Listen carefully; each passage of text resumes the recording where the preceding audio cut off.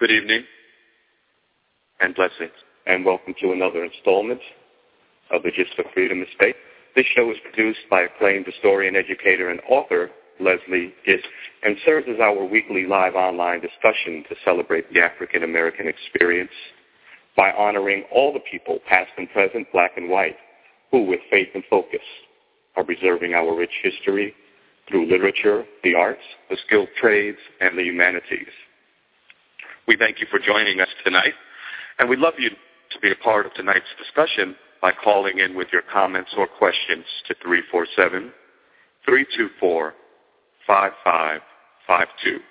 Great. My name is Roy Paul. I'll be conducting this interview. Welcome to the Gist of Freedom Blog Talk Radio Show. I'm filling in for Ilyasha Shabazz, who is off doing something wonderful this evening, hopefully staying cool. I have the honor of interviewing Mr. Harvey Boyd, and we're going to talk to him about his extraordinary life and the opportunities that he has had to discover himself and also to preserve the history in his town. Just a quick word from our sponsor. This broadcast is being sponsored by Audible.com, a leading provider of spoken audio entertainment and information. You can listen to the audiobooks whenever and wherever you want, including however you're listening to this broadcast. Get a free book when you sign up for a 30-day free trial at www.audiobookblackhistory.com.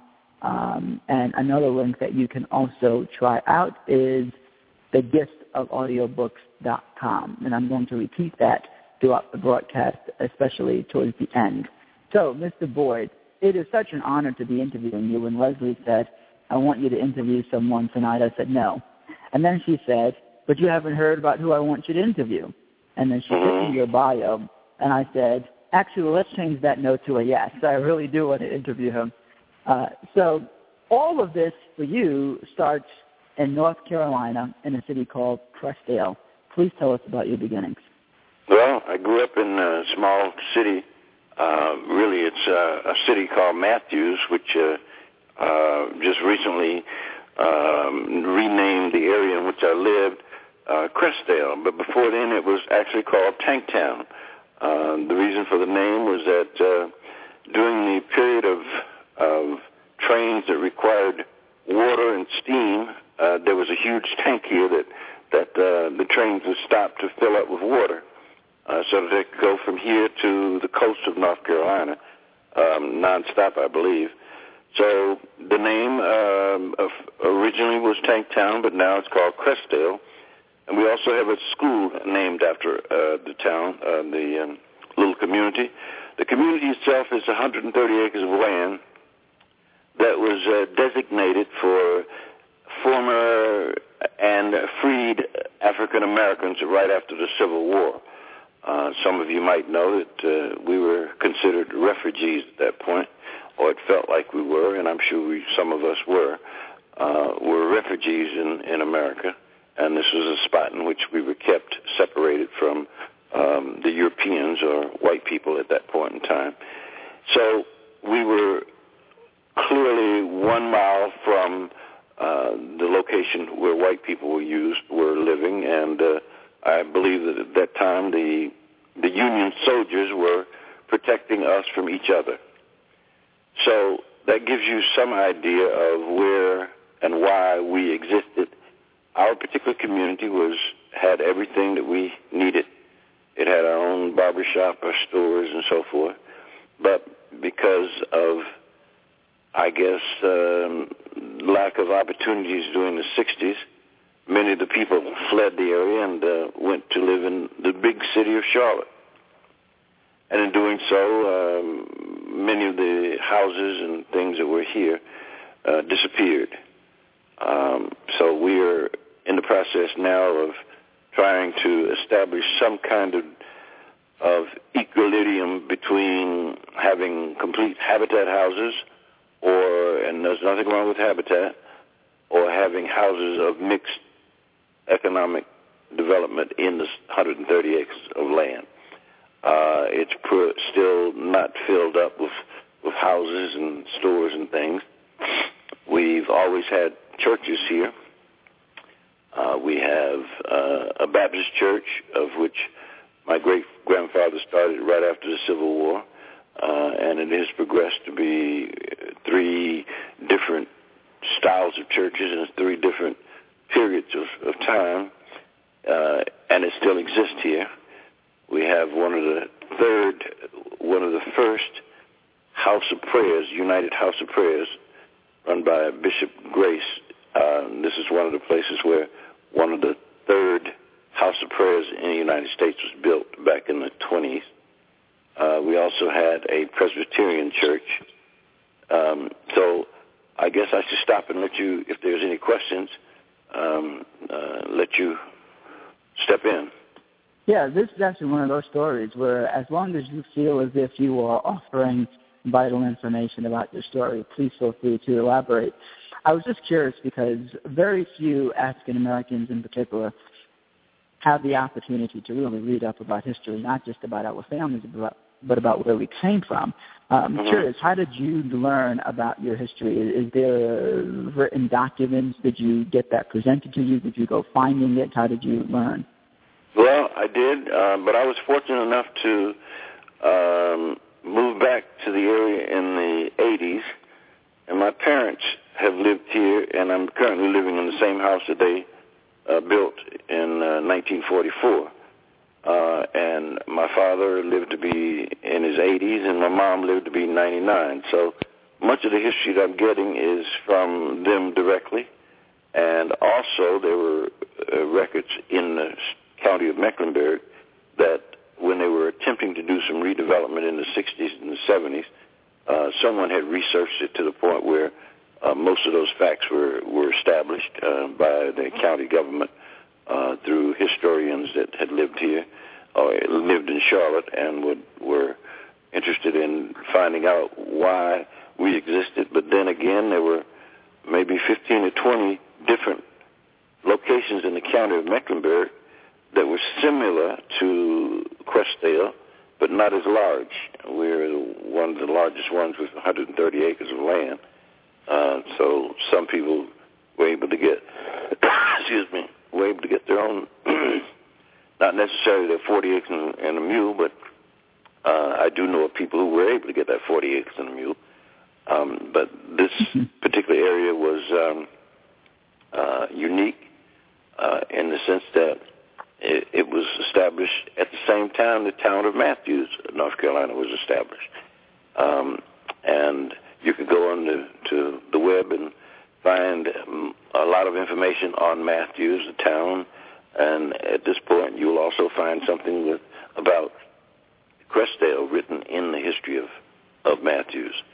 The town has now, in the past 3 years, they have decided to allow us in the community who still have an interest to establish a historical trail through the city, through the community, which will highlight using either smartphones and possibly just walking through the community to tell spots that were important to the residents, former residents of Crestdale. And I say Crestdale, but I also mean Tanktown also, that would highlight spots that were valuable to the residents of Crestdale. Now, there is a school named in the area after Crestdale, and the school board a few years ago decided to allow, rather than name a school after some foreign person who had no history here, they decided to name the school after the former school that was located in Crestdale, which at the time that I attended was a 4-room school, about approximately 5,000 square feet, potbelly stoves. The teachers were very friendly, and they taught us how to navigate in the community that we knew, and also taught us to navigate in the communities that we did not know at that point, and what we would be required to do in order to survive in America.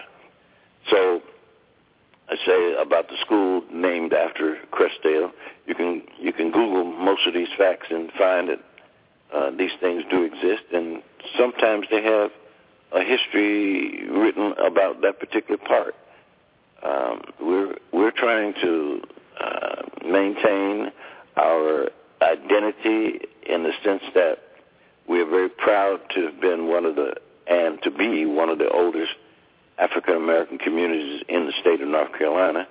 However, we're not totally African American at this point. We have people living from Europeans to Southeast Asian persons.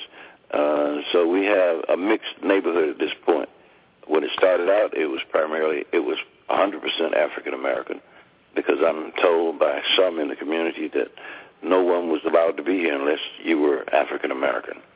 So it has changed, and also in the beginning, up until the 70s, the town of Matthews, when I left here in the 60s, had only 500 people.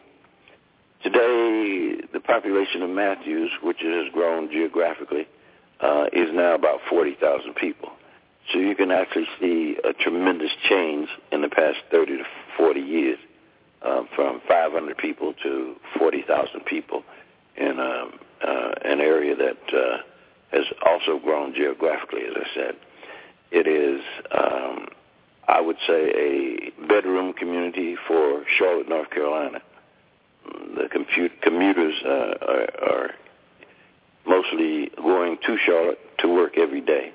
Crestdale, unlike most of the other parts of Matthews, has not been totally developed or overly developed like the other parts of Matthews.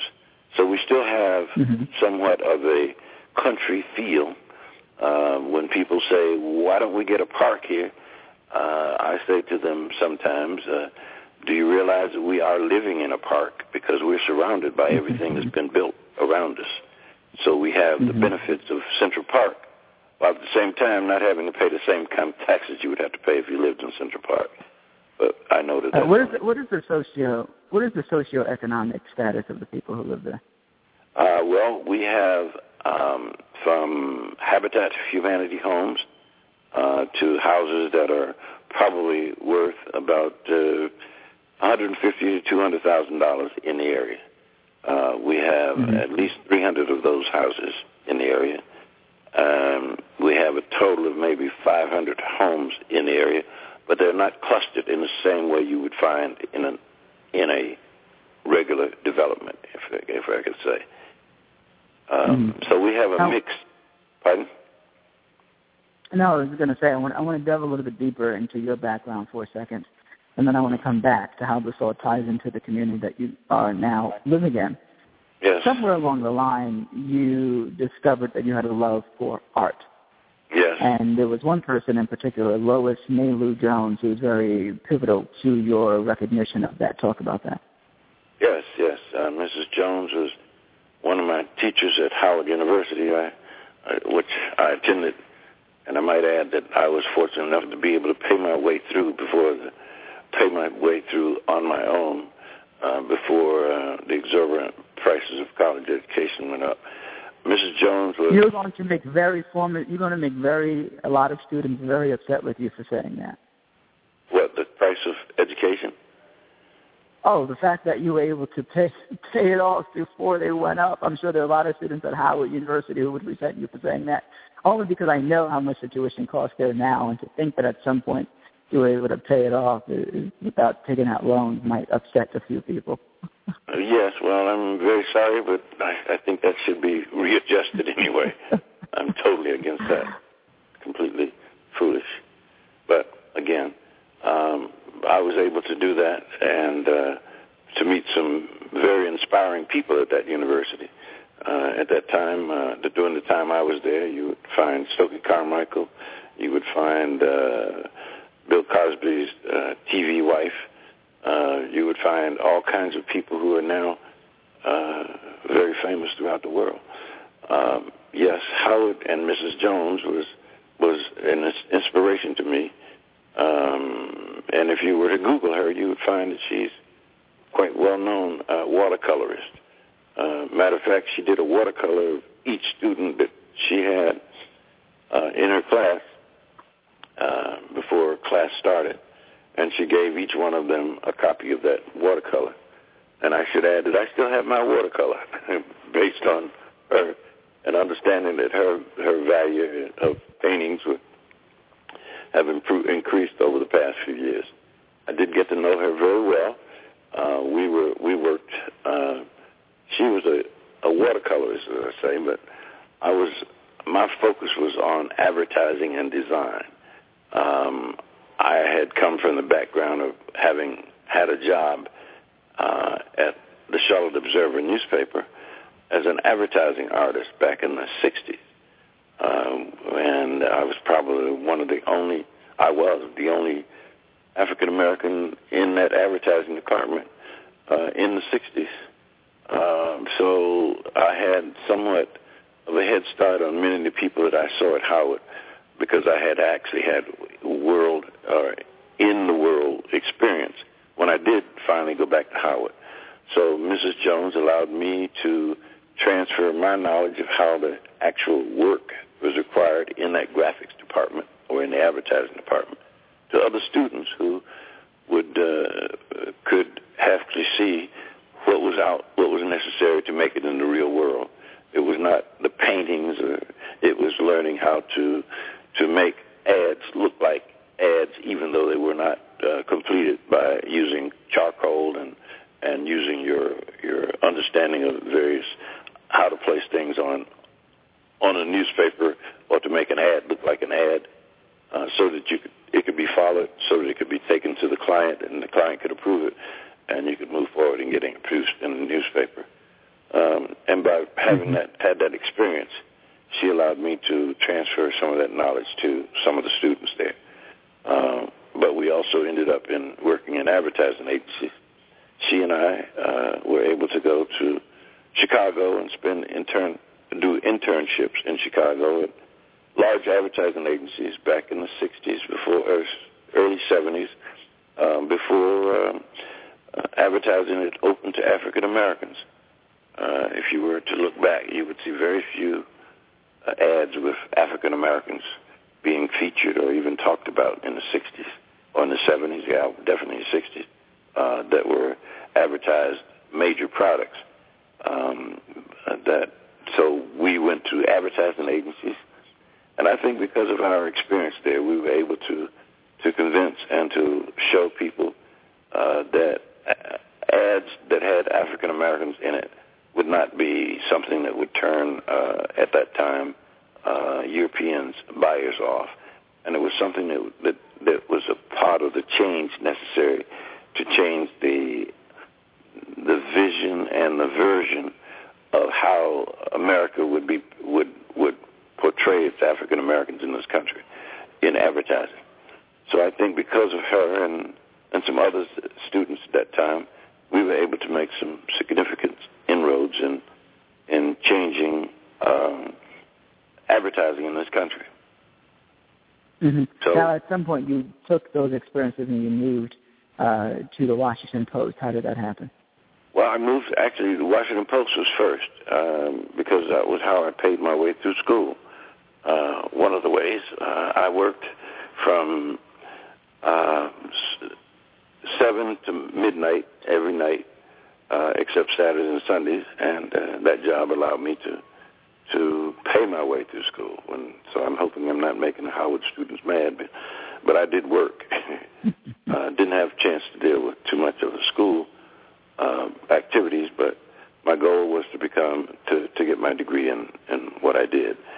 The Washington Post was quite an experience coming from the Charlotte Observer. It was a step up. The Charlotte Observer was my first entry into advertising and to newspapers, and from there I went from there to advertising agencies, and from advertising agencies back to retail stores. The story is long, and from retail stores to ending up working in Saudi Arabia for 2.5 years, where we designed. And did you ever experience any racism during that time? Yes. One of the first places I experienced it was probably the Charlotte Observer, But then looking back, I understood that every morning I would go to work, and persons in the office, there were maybe 10 people, around 10 o'clock or 10 or 10:30, they would all get up and go have coffee. But I couldn't figure out why I was never asked to go get coffee with them. So one day, and I was new to the area, I walked downtown Charlotte and found that the reason they couldn't ask me to go get coffee, because they were basically okay, they couldn't ask me because they had signs on all the restaurants there that says white only. So I began to understand that they couldn't ask me to go to coffee with them, because where could we drink coffee except in the middle of the street back then? So that was my first real understanding of being in downtown Charlotte back in the 60s, where things were really segregated. We did finally find ways to get around that, and so today when I walk down there, I'm very aware of even those spots that were there that I could not go into. So, yes, I did experience that kind of racial segregation and discrimination during that period. Mm-hmm. Now, explain what Freedom Summer is. Freedom Summer. Now, what do you mean? I'm a little. That was a question. That was a question that was requested of me to ask you, and I was told that you had a meaning to Freedom Summer and what that meant. I think my concept of what Freedom Summer is to be able to import or to give knowledge to those who did not have the experience, so that I believe that if you don't know your history, you're bound to repeat it. And if you have the opportunity to learn something about our particular unique history in America, it's important for you to be free. One has to know what they're free from. And if you don't know that, then you could end up repeating the same process in a different form. Mm-hmm. So you wouldn't know what to look for. Mm-hmm. Excuse me. And to that end, I wanted to touch upon the long-standing notion that a lot of people have, rightly or wrongly, that younger people aren't tapped in to the history. And there's a debate about whose responsibility is it to teach, whether the older generations are supposed to teach or whether younger generations are supposed to seek out that knowledge. What do you think about the transferring of information and how it's supposed to be passed down and by whom? Well, I think I was a reader, and in order to function in any society, for any society to continue to function, their history must be passed down from the older people. I can't think of a country in the world that can have any knowledge being passed down from from younger people. It just doesn't seem possible. You haven't lived long enough to have a record. When you get to be 40, you have an opportunity to look back in your life, and you can also look forward as to what's happening. Before then, you're just walking along sometimes, unless you are a reader who understands and is watching how history has a tendency, in some cases, to repeat itself. Mm-hmm. I was listening to some music this morning from Miriam Makeba, mm-hmm. who, as you know, was married at one point to Stokely Carmichael, and you mentioned him during your remarks. And I think it's appropriate, if you feel comfortable enough, giving a little history lesson of Stokely Carmichael. And I ask you that because there's a new book out about his life. A professor from Tufts University just released it literally this past week, talking about his life. And I wonder if you're able to expound about his life and legacy as a small little history lesson, if you can. Well, the fact that he played a pivotal part in helping awaken African Americans called, I'm not sure they were called African Americans. But anyway, he was able to capture the imagination, I don't know how you'd look at it, of people in this country and throughout the world that gave an alternative, sometimes, way of using not necessarily nonviolent actions to make things happen in this country. So he had a part in playing to awaken people as a seriousness of our desire to be as free as possible within this capitalistic society in which we live. I don't know him or did not know him personally. I only know that he was at the school at Howard during the period in which I existed there.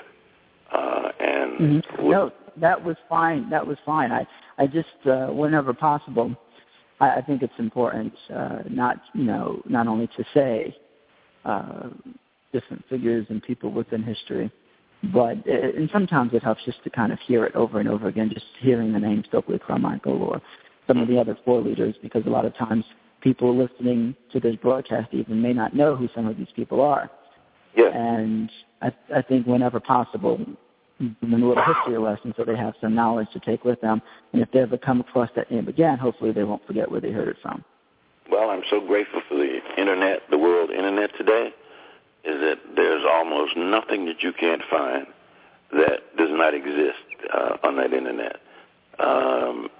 We had that when I was in college or whatever. Life would have been much easier, but we had to dig it up through magazines and books and libraries.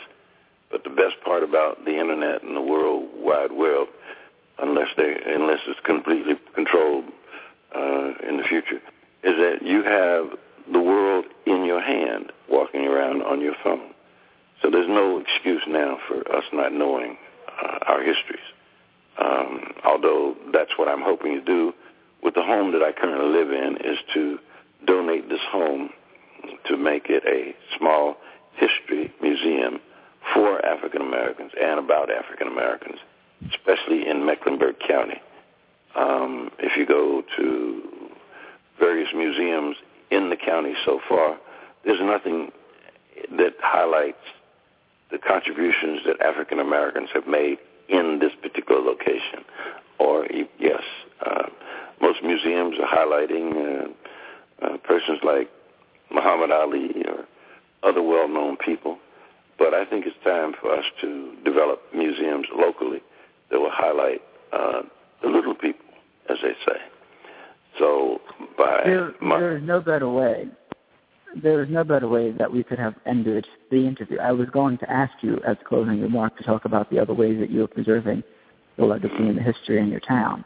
And naturally, because you were such a gifted interviewee, you just went right into it.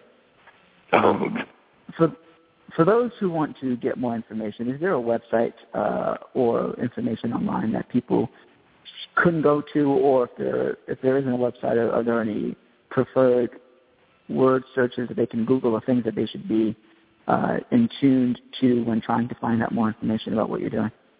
I would simply give them my email address, and they can email me with their names and whatever they would like, questions they'd like. My email address is KAWME@mac.com.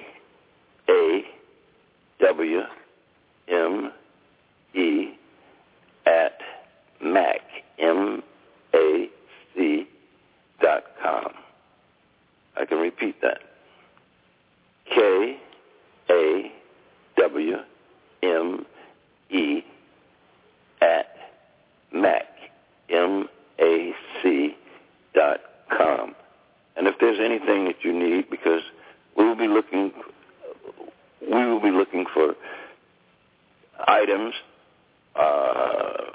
preferably things that we can scan into the computer and make it less item fulfilled, but more of a computer-generated kind of operation within this museum to highlight local histories of persons and families that will be maintained in this house, hopefully forever, and it will become, and it will be, and it is a 501c3 that donations could be given to the museum to make sure that it exists forever.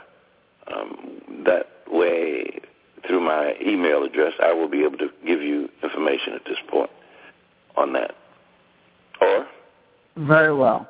And I'll make sure that we also will post that information in the link that will be embedded with this interview, so that if people want to get in contact with you, they can see the visual there on their screen.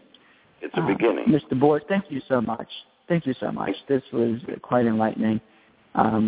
It's always interesting to talk to people who have lived through life and are willing to share their knowledge with other people, and the fact that you're willing to take your house and instead of maybe perhaps donating it to a family member or selling it and making a profit, you want to give it back to the community so that they can be a physical location so that they can learn information. And for that, you deserve a great deal of praise for that. And I appreciate you for coming on and sharing your story with us. Thank you very much. All right, thank you. That was Harvey Boyd, who is currently on a mission to preserve the land in the community of Crestdale, located in southeast Charlotte, North Carolina. I'm Roy Paul for the Gift of Freedom. This show was sponsored by Audible.com, a leading provider of spoken digital audio entertainment and information. They have over 150,000 titles to choose from, and you can listen to them on any device, including whatever you're listening to us with right now. If you sign up at their website using the URL www.audiobooksblackhistory.com, www.audioblackbooks.com, www.audiobooksblackhistory.com, you can get a discount on their services. Once again, that's www.audiobooksblackhistory.com. And you can find more information on the Gift of Freedom radio show at thegiftsoffreedom.com. Thank you and good night.